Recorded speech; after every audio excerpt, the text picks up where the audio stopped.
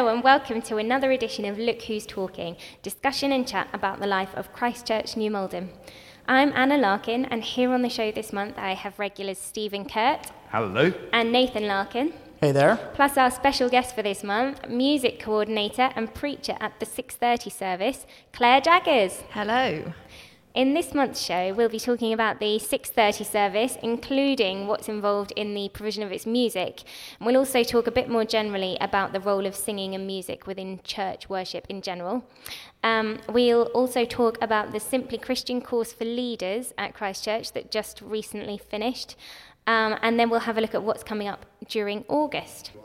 So we've got lots to get through, but it's also a bit of a celebration edition because Look Who's Talking is 1 year old. Hey! 12 full months since the very first one. So happy birthday to us. Big moment.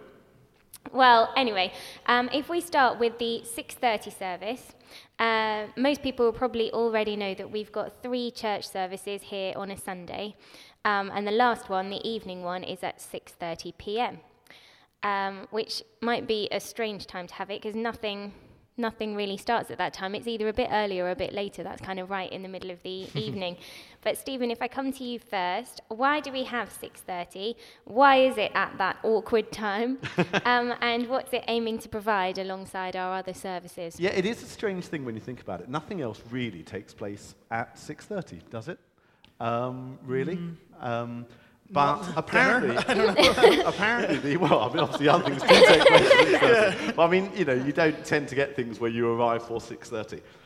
I'm told it was because that was the time farmers came in from the fields, that services were held at 6:30. I'm not sure whether that's Songs of Praise true. is on at about 6:30 on a which Sunday I night. started watching. It's around about, No, it starts at 5. Yeah, it does. 5:30 it's 1 or o'clock something. this coming Sunday. So is it really? I have to change my So recording. does that mean other churches meet at 5 and we're up late, or I don't know? Well, basically, 6:30 services have been traditional for quite a while. And we overhauled the 6:30 service here at Christchurch back in January 2008. That's when we adapted it to what it basically is now, band-led worship, sermons aiming to be sort of, I suppose, really quite radical. We're trying to make sure with the approach with sermons at the 6:30 service that no questions are off limits in terms of what we ask about the Christian faith. And it wasn't in January 2008, but it wasn't long afterwards that we went over to cafe style, which we've got, people able to sit at little tables. And a little while later, before the coffee was drinkable. Yeah, that's right. But we got good coffee now But as we well. have coffee and cake and snacks, don't we? Yeah. And I suppose the 6:30 service is trying to be informal service, but without the sort of the child-friendly nature which is intrinsic to 9:30. So it's for adults and young people, and informal. And dogs. And dogs, yeah. It's a very dog-friendly Bailey, service. it is our most canine-friendly service. It's Absolutely. With free church, I isn't know. there? Wolf Free Church. I know. Bailey came up for communion not long ago. I did notice that. And I was, in this dilemma. What do I do? Did you do a blessing? I gave him a blessing. He didn't receive the bread and wine, but he got a blessing. But We had a friend with us there on Sunday for the first time at 6:30, and she did look just quite puzzled as this dog kind of wandered on up for communion alongside the owners. But yeah, it was cool. So it's that 6:30. I mean, 6:30 is.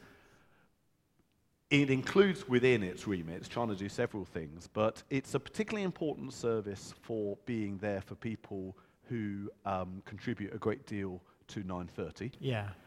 So a lot of people who do children's work at 9:30 come at 6:30, and that's their service for being sort of renewed and refreshed so that they can hopefully serve God effectively elsewhere. But also our young people is an important priority as well. The whole integration of it with Engage, our youth group on a Sunday afternoon, the involvement of young people in the band, that's quite an important priority within it as well. So yeah, that's 6:30. It's also that 6:30 is the first service I started attending at Christchurch, and I came to the very first new 6:30 one, so that's how I keep track of how long I've been here. And that was the sermon on that occasion was a Christian approach to fashion or something like that. Something like that, yeah. Yeah, my friend Sarah preached that. So, Nathan, what is your take on 6:30? What do you think is the value of it? Because you bring some young people along. Yeah, so I'm kind of there with two hats on almost, because as Stephen mentioned, we have Engage just before the service. And, you know, the 9:30 service, Anna and I are out with the kids for the majority of the service. We're with Encounter, which is the 11 to 14s. And so we're at 9:30, but we're certainly not there for the sermon and that kind of chunk of the service. So to me, it's the service that I attend. Yeah. But we also have this element of it where Engage meets just before at 5:30, and so that's the 14 and ups. And yeah, so we finish just before 6:30 and all come across and sit together. So it's I'm youth worker there, but I'm also there. And it's my service. So we get extra snacks. Do you know the We little do. plates I know, of like yeah, Christmas yeah, sweets? I know. We get extra we get ones double for sitting snacks. with the young It's, people. but yeah, and I think part of it is that, you know, 9:30 with the action songs and the lively atmosphere and all the kind of shush-free nature of it is totally built around having lots of these young children there. But I find 6:30 not only is a service I would choose to come to, but also is one that I think is the best one that we have for the young people who are that little bit older to come to and engage with, and so yeah, that's where I see its uniqueness and its value in the things that we have on offer at Christ Church. So Claire, what about you? Before we talk about music specifically, what is it that you really like about the 6:30 service? There might be stuff you don't like, but that's not what I'm Because asking you were you at the originally a moment. 9:30 girl, weren't you, when you first appeared? I started coming to Christchurch Or in 10:45, wasn't it? 2007, Yeah. just before the restructure. And then obviously when the 3 services started, I found my feet at 6:30. I think for me, I don't really want to get up early on a Sunday morning. That's And the who reality. can blame you? So this is mainly for lazy people. Yeah, sure, I'll take that. But I think for me it's quite an informal service. Yeah. There's a really lovely atmosphere. I love the cafe style, I love the people and the community aspect, which is slightly different to the morning because obviously the style of service. I think also the idea of sermons that are relevant and try and challenge people and challenge situations, you know, that we're facing in our daily lives. I really I do engage with those quite a lot. And I think that, that's absolutely central, I think, to the service, as well as obviously the style with the music and the cafe and so on. Yeah. And, you know, it's also good that, I think most of us here go across to the pub. If not every week, often. And I think there's always someone, some small group that goes across. And I think that kind of community is something that I think that's the start. That's a small bit. Yeah, well, that was very consciously started because 6:30, although quite a number of people come to 6:30 who that is their only or certainly their main service, it did for quite a while still have the feeling a bit of a second service. Yeah. In that afterwards people would then go off home. There wasn't, at 9:30, after the 9:30 service, after the 11 o'clock service, the lounge is full of people chatting. And that really wasn't quite the same way at 6:30. There will be some people who chatted after the service.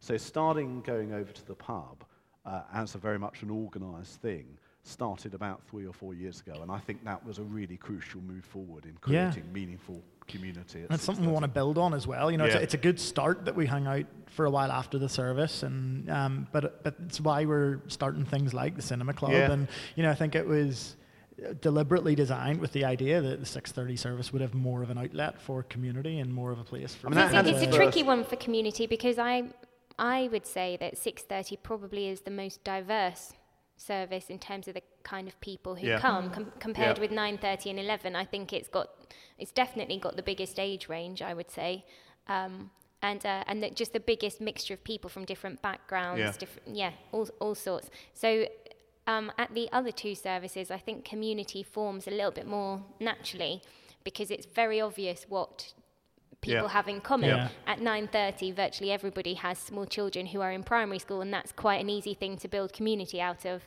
At 11 o'clock, I have to be careful saying this, but lots of the people are, for instance, retired or women who are home during the day, Yeah. and can come to things like Connections. I know Connections isn't only for people at 11 o'clock, but Yeah. it's made up of a lot of those sorts of people, Yeah, and and there's not an obvious thing that links everybody together at 6:30. Yeah, you're absolutely right. Which is why, the Cinema Club has had its first meeting, hasn't it? It It has. has. And, I was away on holiday, but am I right in saying there was, 6:30 people there were quite strongly in evidence? Yeah, Yeah. absolutely. Yeah. Yeah. Absolutely. In fact, I think everybody was part of the 6:30 service. I think so. Some of them also attend other services, Yeah, but yeah, yeah. I think everyone had a connection Yeah. with 6:30. What was really lovely was, the half an hour before we started the movie, sitting around having a glass of wine and chatting, and actually the half an hour after the movie, sitting around and discussing the movie, Yeah. and But it just felt really It's natural. been said that people come to church for many reasons, but if they stay, it's always because of the community. Yeah, And I was aware that particularly at 6:30, we just didn't have quite a strong community for the reasons perhaps you just suggested. And we needed to work harder at that. And otherwise, we were just going to become a church for people who'd already found their community at Christ Church, perhaps when children were younger.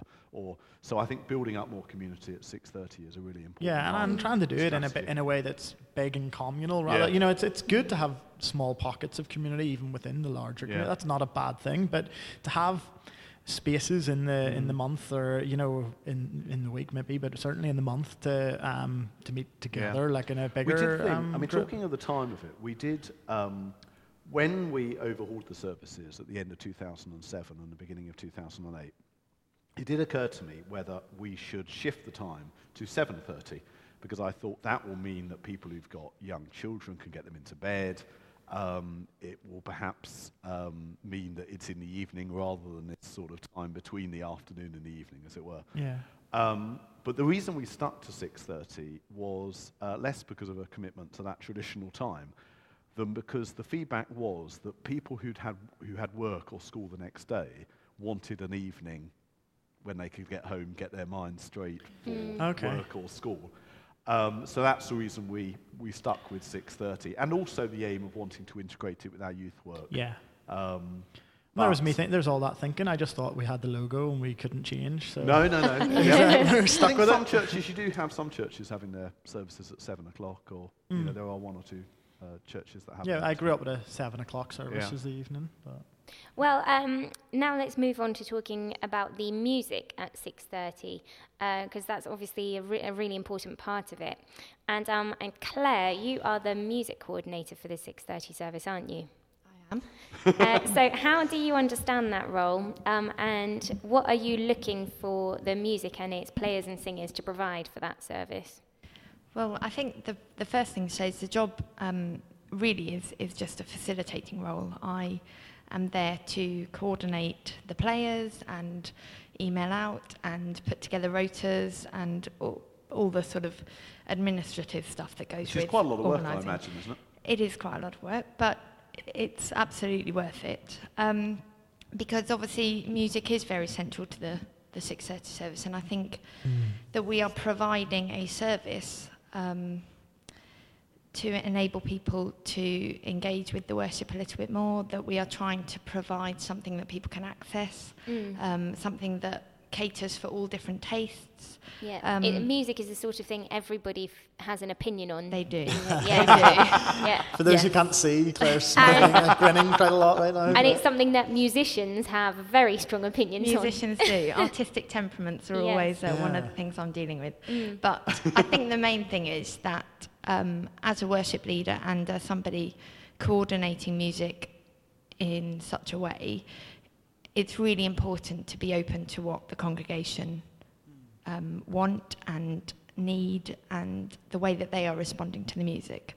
So when I'm leading, I try and engage with people in the congregation, see how they're responding, try and identify what the mood of the service is, and enable the Spirit to do its thing. So am I right in thinking that you sort of coordinate all the different people involved, but it's up to the worship leaders on that particular evening to choose the songs? Yes, so I put together the rotas and work out who's going to lead each week. Usually I do a couple a month, and then we have Josh and Pete who also lead. Okay. And they do the other Sundays. And then obviously the players let me know when they're available, and we put together the band for each week. Sometimes it's a big band, sometimes it's a very small band, just depending on who's available. It's quite nice to have that variety, though. It is. Yeah. It was like great that. on Sunday, wasn't it? When we had three blokes, and after the first song, Barbara Parker said, what That was- said? That was lovely, boys. And it That was a great and it moment. I love was. the description of them as boys as well. It was, yeah. But yes, so it's up to whoever's leading worship that week to choose the songs and put together the sort of order of service in the media shout for that evening. So, And I know so that- what makes a musician a worship leader? Is it surely being able to lead worship is more than simply being Playing a able to guitar. play a musical instrument and sing? Be able to close your eyes while you That's- sing and nod your that's- head. That's a very difficult question, actually. Sorry, I didn't warn you that I was going You to be didn't. asking this. But presumably there are certain qualities or I don't know, ideas or expertise or background knowledge or experience or something that must enable some people to lead worship. I don't while want to answer it others for are- Claire, but I do wonder. You were describing the desire to lead the rest of the congregation into a place of worship, and I guess the difference between someone who can play an instrument and perform or sing, and someone who's a worship leader is someone who can detect where people, they almost sense where the congregation is and where they want to go, and lead them to before God, I guess. I don't know. It's quite a difficult one to answer because I never intended to be a worship leader. I ended up joining the band singing to start with, and then sort of offering my very basic guitar skills to help out where needed. And with time and people moving on, I ended up taking on a leadership role. And then when Monica left last year, I took on A bit more longer, than that actually. now. longer, a year and a half nearly ago. 2 years. Yeah. I took on leading the band. So, from an administrative I point of guess view. a big element then is just a willingness to serve in It that really way. is, and it's about having the right heart for it, I think. Yep. And listening to other people and identifying different people's strengths and using those strengths. I think bringing people on, and this particularly shows itself with the young people. Both of my 17-year-olds sing in the band, or occasionally James will play the keyboard.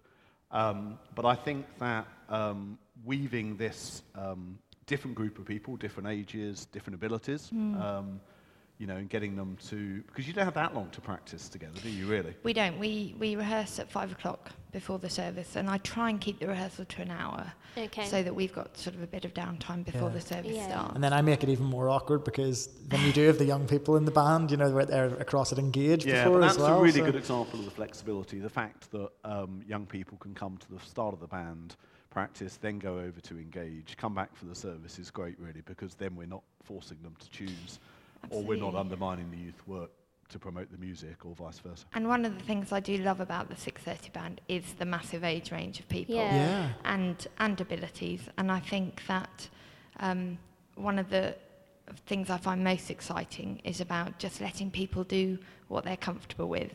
And I think my leadership style is very much people chip in and play how they're comfortable playing and the way that they're comfortable playing, but obviously making sure that we're sticking together following my lead. And I don't know, it just works. Yeah, it does. People Yeah. do get on Which board is with it, and really it's great. amazing. I do sometimes find myself looking up at, all the musicians playing together on stage and thinking, only in church would you get that group of people all playing music together. You would And, never really yeah, see them doing and that it's a anywhere joy, else. and we're always looking for new players and people who want to come and join us. And it is really great to draw on different people's expertise and different people's skills and different people's experiences. And I think that's what makes the band what it is. Yep. I mean, it's been huge for the youth work, I think, to have them. I think it's such a big thing for young people to find their role, because actually as they turn 18, some move away, some stay around. And, when you've been in church and you've always been the youth and you've been being served, and the idea is that, you're kind of just there or when you come back from uni or turn 18, it's like you're no longer in the youth group. What is your role there? Where do you fit? And to have worship as a place where they can serve and they belong and they see how they can be part of the church, I think it's really, really important. And I think service is the biggest way we grow. Obviously we try to teach loads and all of those things, but I think getting the chance to put it all into action in the worship group, it's brilliant. I love to see them up there, and it's really and then it's encouraging to more than just me. I hear it all the time from people about how encouraging it is. They get lovely feedback. You see, when young people are in the band, quite often adults will go up to them afterwards and say, "Oh, thanks for your singing," and that sort of thing, which is great. And it's really important for confidence and watching them grow as people as well, I think. Yeah, which can be true of people of all ages as well. Absolutely. Yeah. And, music is really good for, health benefits and community and communication and all those sorts of skills. So it's great. Yeah. It's nice that we've got so many people interested. Yep. Yeah. So in terms of how the actual service is put together, does the worship leader liaise with the sort of service leader or the preacher? I'm assuming that the worship leader isn't just meant to just pick their favourite songs and not think more deeply about it. So I presume there's a thought process that goes in. There should be, yeah. So talk us through how the it idea happens. is that so when I'll talk from my point of view. So when I'm leading a service, I will first of all look at which musicians I've got, an email out to say, right, this is the group of musicians this week.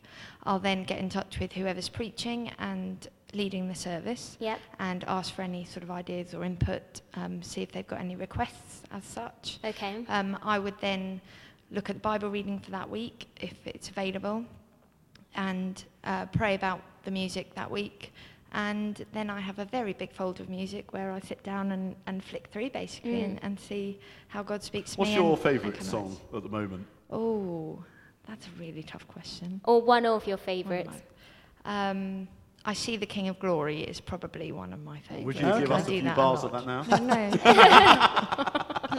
We can hook up the guitar. But yeah, the idea behind choosing songs is to try and, as best as possible, fit in with what the sermon is about, what the reading's about, and carefully chosen to suit the mood of what's going to be spoken about. Or and I guess it doesn't help when I'm preaching because I very rarely actually get back to the people who ask me. You're not the only one.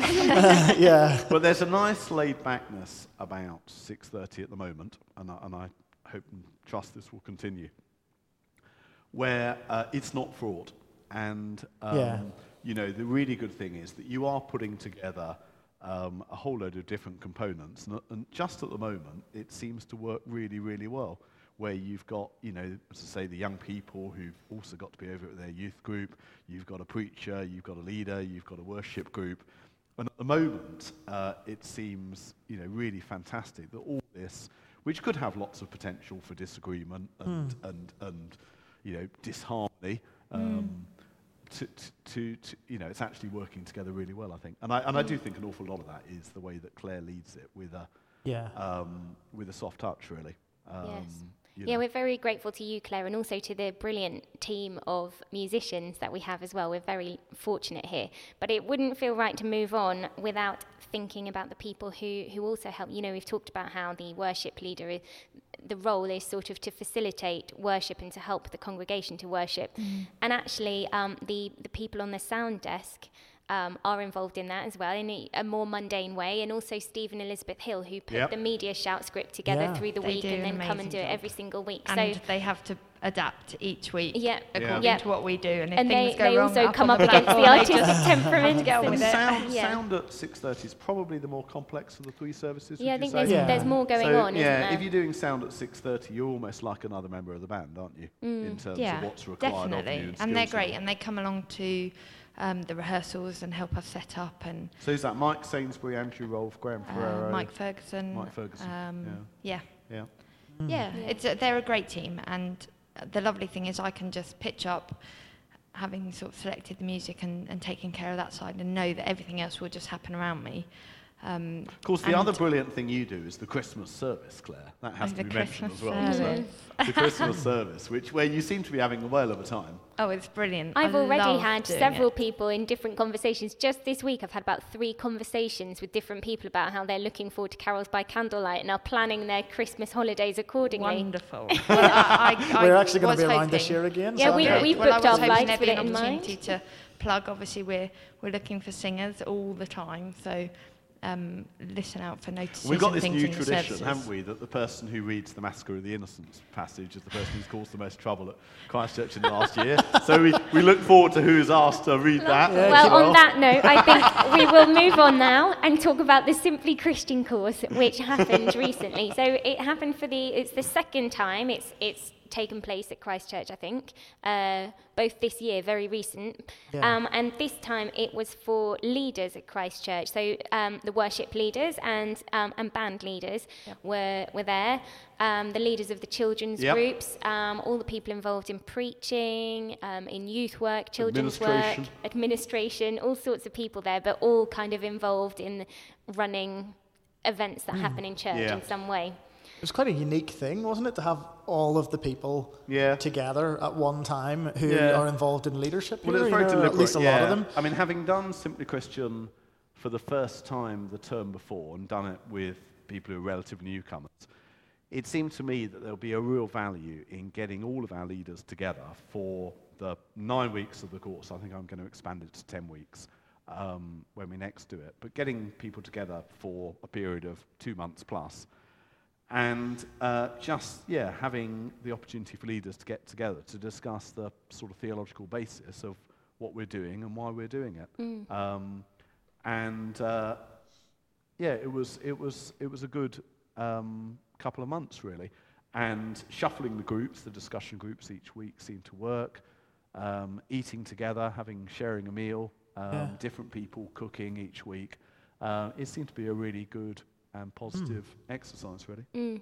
So, Claire, you were on it as music coordinator. How did you preacher. And preacher, sorry. No. How did you find the course? And do you think sort of the things that you learned during the talk part and things that you heard during the discussions, do you think any of that will shape or inform the way you preach or the way you go about leading the worship at church in any way?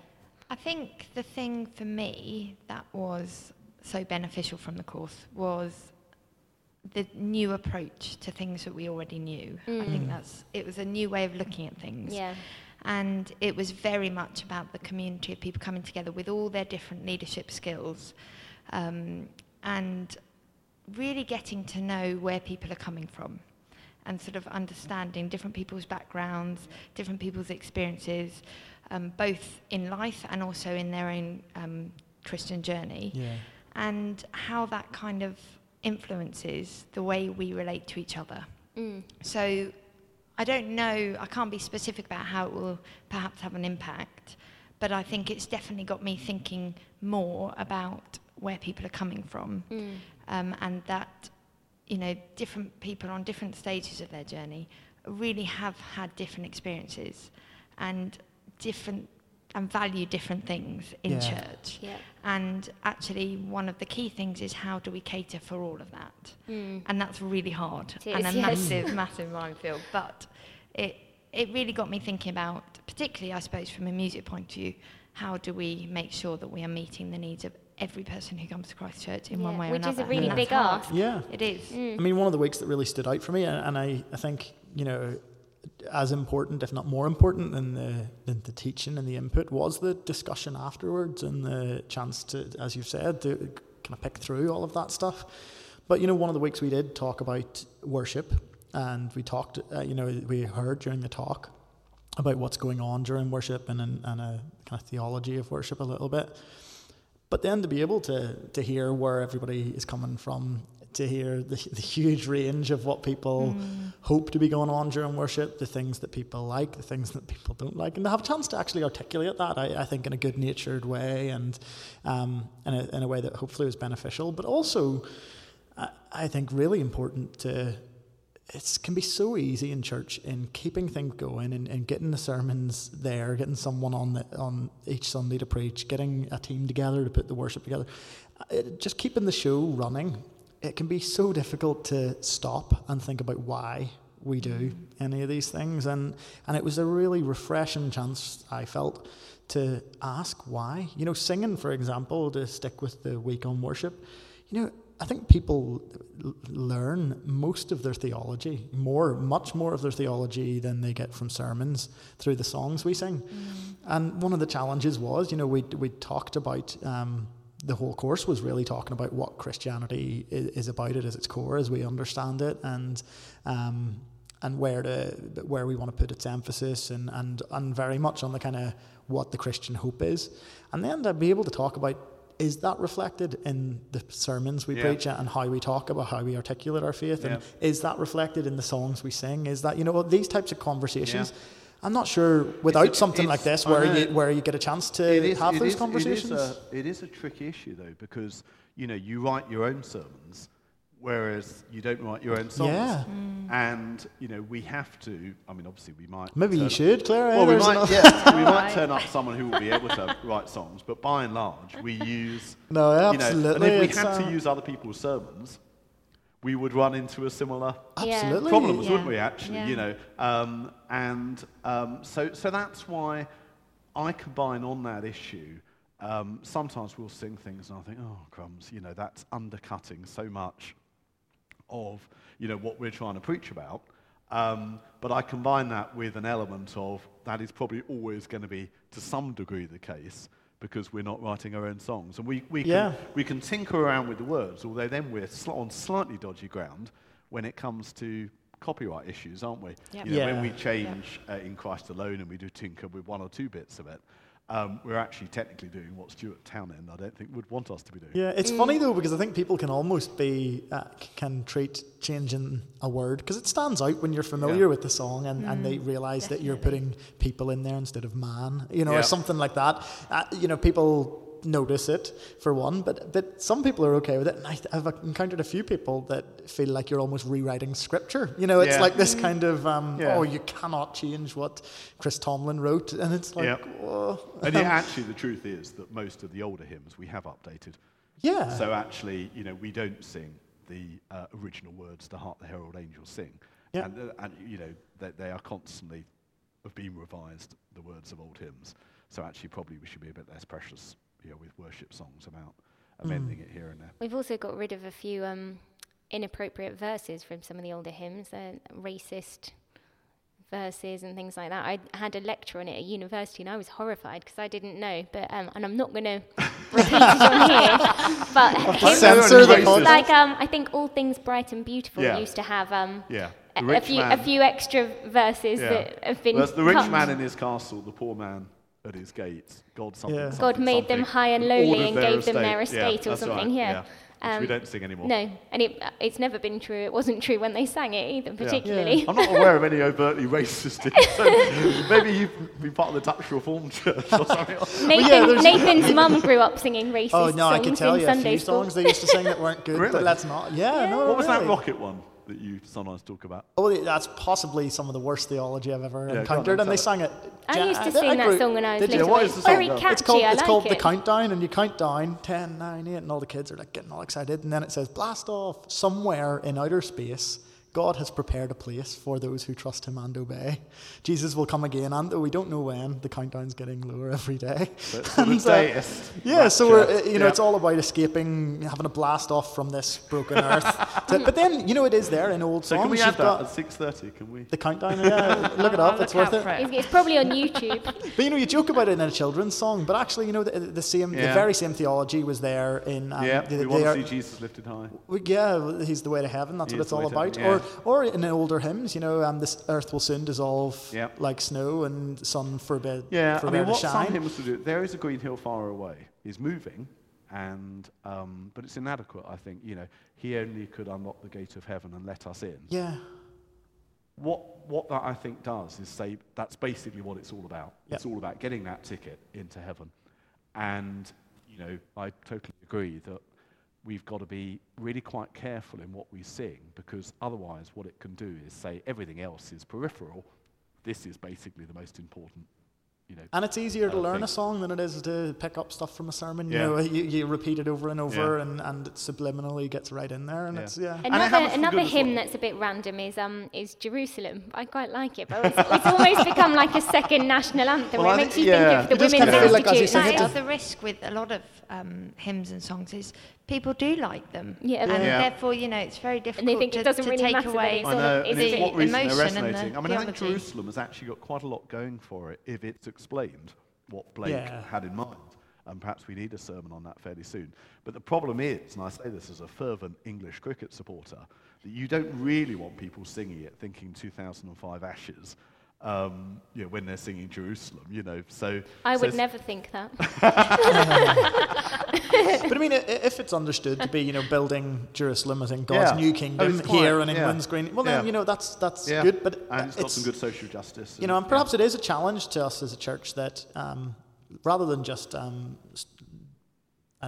dropping songs or to talk about it. We had a chance to do that a little in this course, but to have sermons on it to say what is it that we sing. And songs can work the other way. They can work really positively. So I want to serve the purpose of God. When it says I want to give my life for something that will last forever, I think that's absolutely spot on. Now, ironically, that worship song for quite a lot of people has fallen out of favour. And so sometimes you can get ones that have got really quite good words, but there can be people They become a bit cheesy, who don't don't they? who don't like, but actually, what are we mainly choosing it on? The other one, there can be songs you don't like, which then grow on you. So, Blessed be your name. Blessed be your name was one I couldn't bear when I first sang I love that one. I absolutely couldn't bear it. And as the years have gone on, I really like it now. Yeah. And something's changed, I guess, in me that I sing that differently. But I used to think it was sort of soppy and self-indulgent and things that now I would see, There is something about the worship as a genre, and I think it is a genre because it's not reflective of the full range of musical things that we listen to. It's very soft rock, very soft. It's like kind of a softened version of a lot of things, which it has to be fair, to be communal and to have. So I completely understand why. But it makes none of it. Well, it basically does make none of it musically something that I would listen to or enjoy. I'd much rather it be a different style. See, maybe you have as well, but because I've grown up in church, I mean, it's modern hymns that I really love. So things like, if I had to only choose one style and I couldn't have anything else, I think I would choose hymns like Christ Triumphant, Michael Sayward, Lord for the Years, Tim Dudley-Smith. Those sort of hymns I really, really love. Yeah. All my hope on God is founded. I like worship songs, and I'll sing them very happily. They're probably being written at a small fraction of the Jesus is my boyfriend style of songs. I think there's a huge amount of the kind of very emotional, kind of soppy stuff that I just can't connect with. But we don't need worship leaders around the world to write for Nathan. That's not. I get that there are more people. I think also that's why it's so important that we have variety and we have different people leading the worship and choosing the songs. And obviously at the different services, we've got different types of music being chosen and played, and it's really important that as a worship leader and as musicians leading music, we remember it's not a performance. It's about where people are at with the music, and that it's enabling them to access, and that's where. And people are different weeks, absolutely. aren't they? People can arrive having had a dreadful day. They're probably going to want something really need something really quite different from if it's glorious summer and their favourite person's just won Wimbledon. But in the same way that we've got a really diverse preaching team, which I really, really like at Christ Church. So if something doesn't hit the mark with someone, and hopefully the following week it will, I suppose to some degree that may be true of our worship songs as well. That we've got different worship leaders, and then hopefully there's enough diversity to cater for everyone. Definitely. Apparently, I remember hearing it was a survey done by, I think it was Premier Radio, but I could be wrong about that, a few years ago, the most hated worship song is "Shine, Jesus, Shine." And I think it's because it was quite a long time ago. Yeah. But it's quite an old survey, and I think it was really overdone. Yeah. I think that's made a comeback now. I'm a secret lover. Interesting. Well, So am I. Yeah, I think it's one that lots of people associate with primary school assemblies as I well. think it can feel in the middle of a worship set like a huge breath of fresh air to just have a song that you can smile and feel like, I can not. The world isn't quite as serious as it's all felt for the last 3 songs, and I can just be a little happy and sing "Shine, Jesus, Shine." When people are broody and introspective, they often don't see it that way. So they often don't think, if you say, that was very morose, and they often don't see it that way at all. They think they're being fairly upbeat. And I mean, I quite like reflective songs, but I feel at the end of a service, when it's only been those sorts of songs, I do feel a bit like, a bit flat at the end. It's quite nice to have something rousing to finish off. It's incredible how music can have an impact on how you feel and your mood, and it can work the other way as well. Absolutely, it can really lift your spirits as well. And that's where I think a music leader has a real sort of responsibility, because I've had several friends who have said that they've had experiences of worship in church where the way music was used has felt actually quite manipulative. And they felt that it was used inappropriately in that way, because music does have such an amazing power to affect our emotion and the way we feel, to whip people up into a frenzy, or to make people feel like bursting into tears, or all sorts. Yeah, of no things. pressure. Basically, you need to like completely take us on a journey somewhere and encourage us to engage with God, but not manipulate us. I think the key is to make it our own. Yeah. And whoever's leading has to make it their own, and not try to replicate the way it's performed by anybody else, or the way it's led by anybody else, and just to be true to yourself and let God do And his I think thing. genuine worship is what Vineyard, important. we're Christchurch in New Malden, and you do a cracking job, Claire, and we are very grateful. Thank you. Because it's said about worship leaders that the difference between them and a terrorist is you can negotiate with a terrorist. But that is not true of Claire Jaggers as worship leader at Christchurch. Right, so if we move on to the preaching programme for August now, it's a very easy one to remember. It's very similar most years. So at the 9:30 and 11 o'clock services through August, we have Why I Am a Christian, which it's almost a bit more like personal testimonies. People, it's something that I really look forward to, because you find out things about the people that you maybe didn't know before. Childhood photographs. The photographs are always, people, it's very good. Yeah. It's things that even Facebook stalking can't tell you. That's the scrap one. Yes. So this August we've got Elizabeth Hill, John Cook is going to be second, and then Mark Heyman, Helen Marsh, and Andrew Field. So actually people from all 3 services here as well. Yep. And then in the evening, this is a new one, we've not done this before, slightly different from, I think last August we had about people who are sort of the link between their faith and their jobs and what they did. And this year instead, it's all about using our gifts from God. So we've got different people. So Katie Loftman will be speaking on taking over as treasurer. Sarah Parker will be talking about leading Grapevine. Tom Collins will be talking on design and technology and how he uses that at church. Becky Mills will be speaking on coordinating Christian aid. And Nathan will be speaking on graphic design and how he uses that at church as well. So I'm really looking forward to it. I quite like it. It's a nice change having much more of the... It's much more personal, isn't it? You get much more of the actual preacher coming to the fore, which I think which is really interesting, because I think fascinating. sometimes in theory they're easier sermons to prepare, because it's just you're telling your experience. Your story, basically. But I've never minded doing it, but I speak to some people and they find it much harder. Well, it should. I mean, asking people to tell their story is not just potentially good for the congregation; it's really good for those people as well.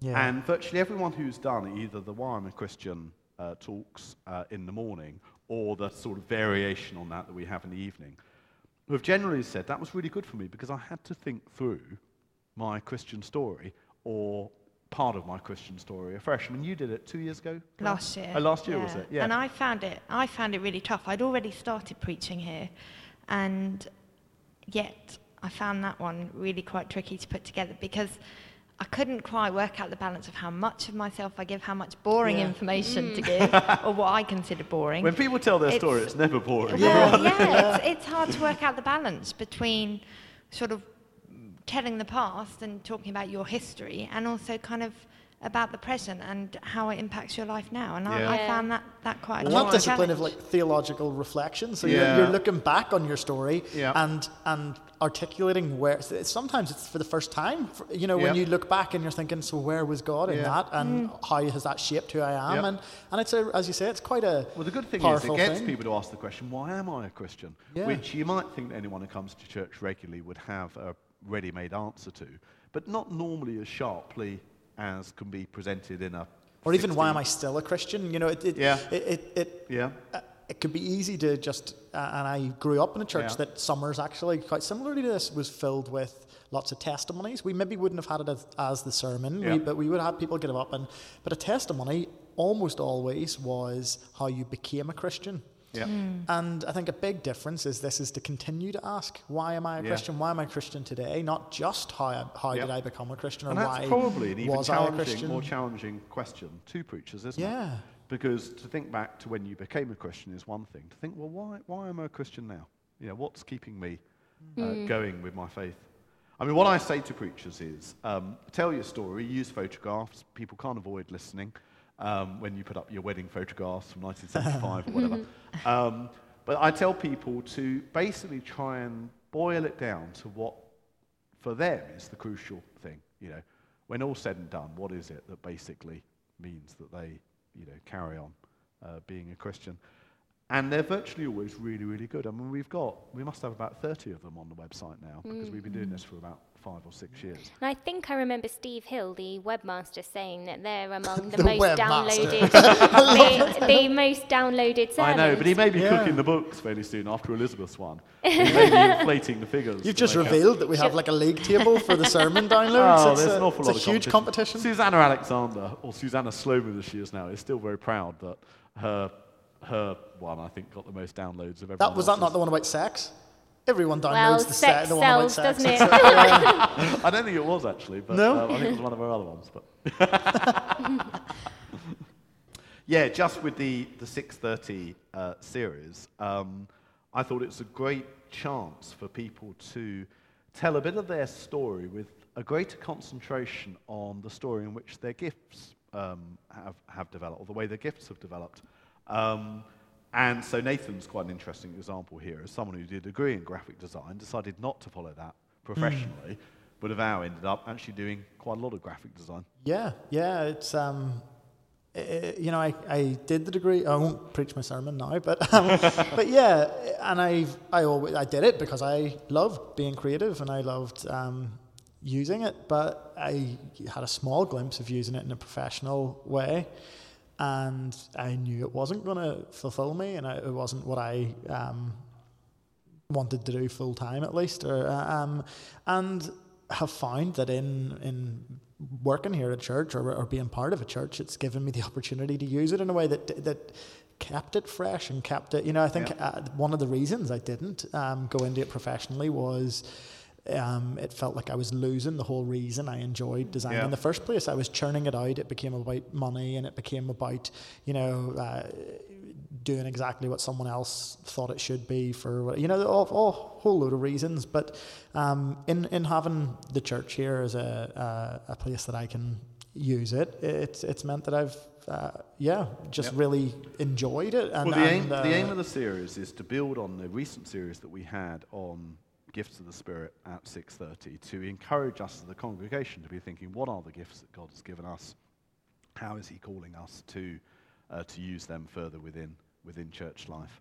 And what I hope is that by hearing people talk about graphic design, catering, design and technology, financial gifts, that people will think, well, actually, what are the things that I'm good at Absolutely. that perhaps could be used more fully within this church? And when that happens, it's not just that more's done for the church, but actually people are far more endorsed and affirmed in the person that God's made them to be. Yeah, and when we think outside the box, I think when the church presents the things that, opportunities to serve. Often, it ends up being the same kinds of things. We need people to do youth work. We need people on a worship team. Maybe we need gardeners, and we do need all of those things. But I think rather than the church having to put up a poster and say, we need this, to have people after this series coming up to us and saying, do you know what? I enjoy this, and I'm quite good at this, and I have no idea how that might work in church, but I'm mentioning it because I've heard someone else say they didn't know how it could be used, and you realise that God can use every one of our gifts, and that I think that's a really potentially exciting thing, and it's been really, for me, really exciting as well to see. I helped to make the website along with Steve and a few others, look a bit fresher, and all of a sudden we had people coming on a Sunday morning and saying, oh yeah, I found the website and I came, or we put posters outside. Yeah, we had one this Sunday of a woman who came. Oh really? The website, yeah, and or even a poster outside, we put it up, and we had someone who drove past on the bus and saw it and came to church the next week. And to see that using your gifts can have an impact and God can use it, even if it's not something that was obvious, I think is just a hugely encouraging thing. So that's what I really hope from this series, is that people realise God can use all of them, not just this kind of spiritualised stuff. So if anybody listening at home has any gifts that they feel are perhaps a bit more unusual but could be used at church in some way, then do get in touch. But unfortunately, that's all we've got time for this month. So just a reminder that if you come to the 6:30 service or any of the services and would like to join in building community, the next Christchurch Cinema Club is on the 7th of August, starting at 7:45. Unfortunately, film, Anna? for licensing reasons, we can't I say. cannot disclose what the film is, but it's a good one. It's one of my personal favourites, so do come along if you can. But in the meantime, for more information about Christchurch, you can visit our website on ccnm.org. We're also on Facebook, facebook.com/Christchurch New Malden, and you can follow us on Twitter @CCNM News. But that's all from us. See you next month.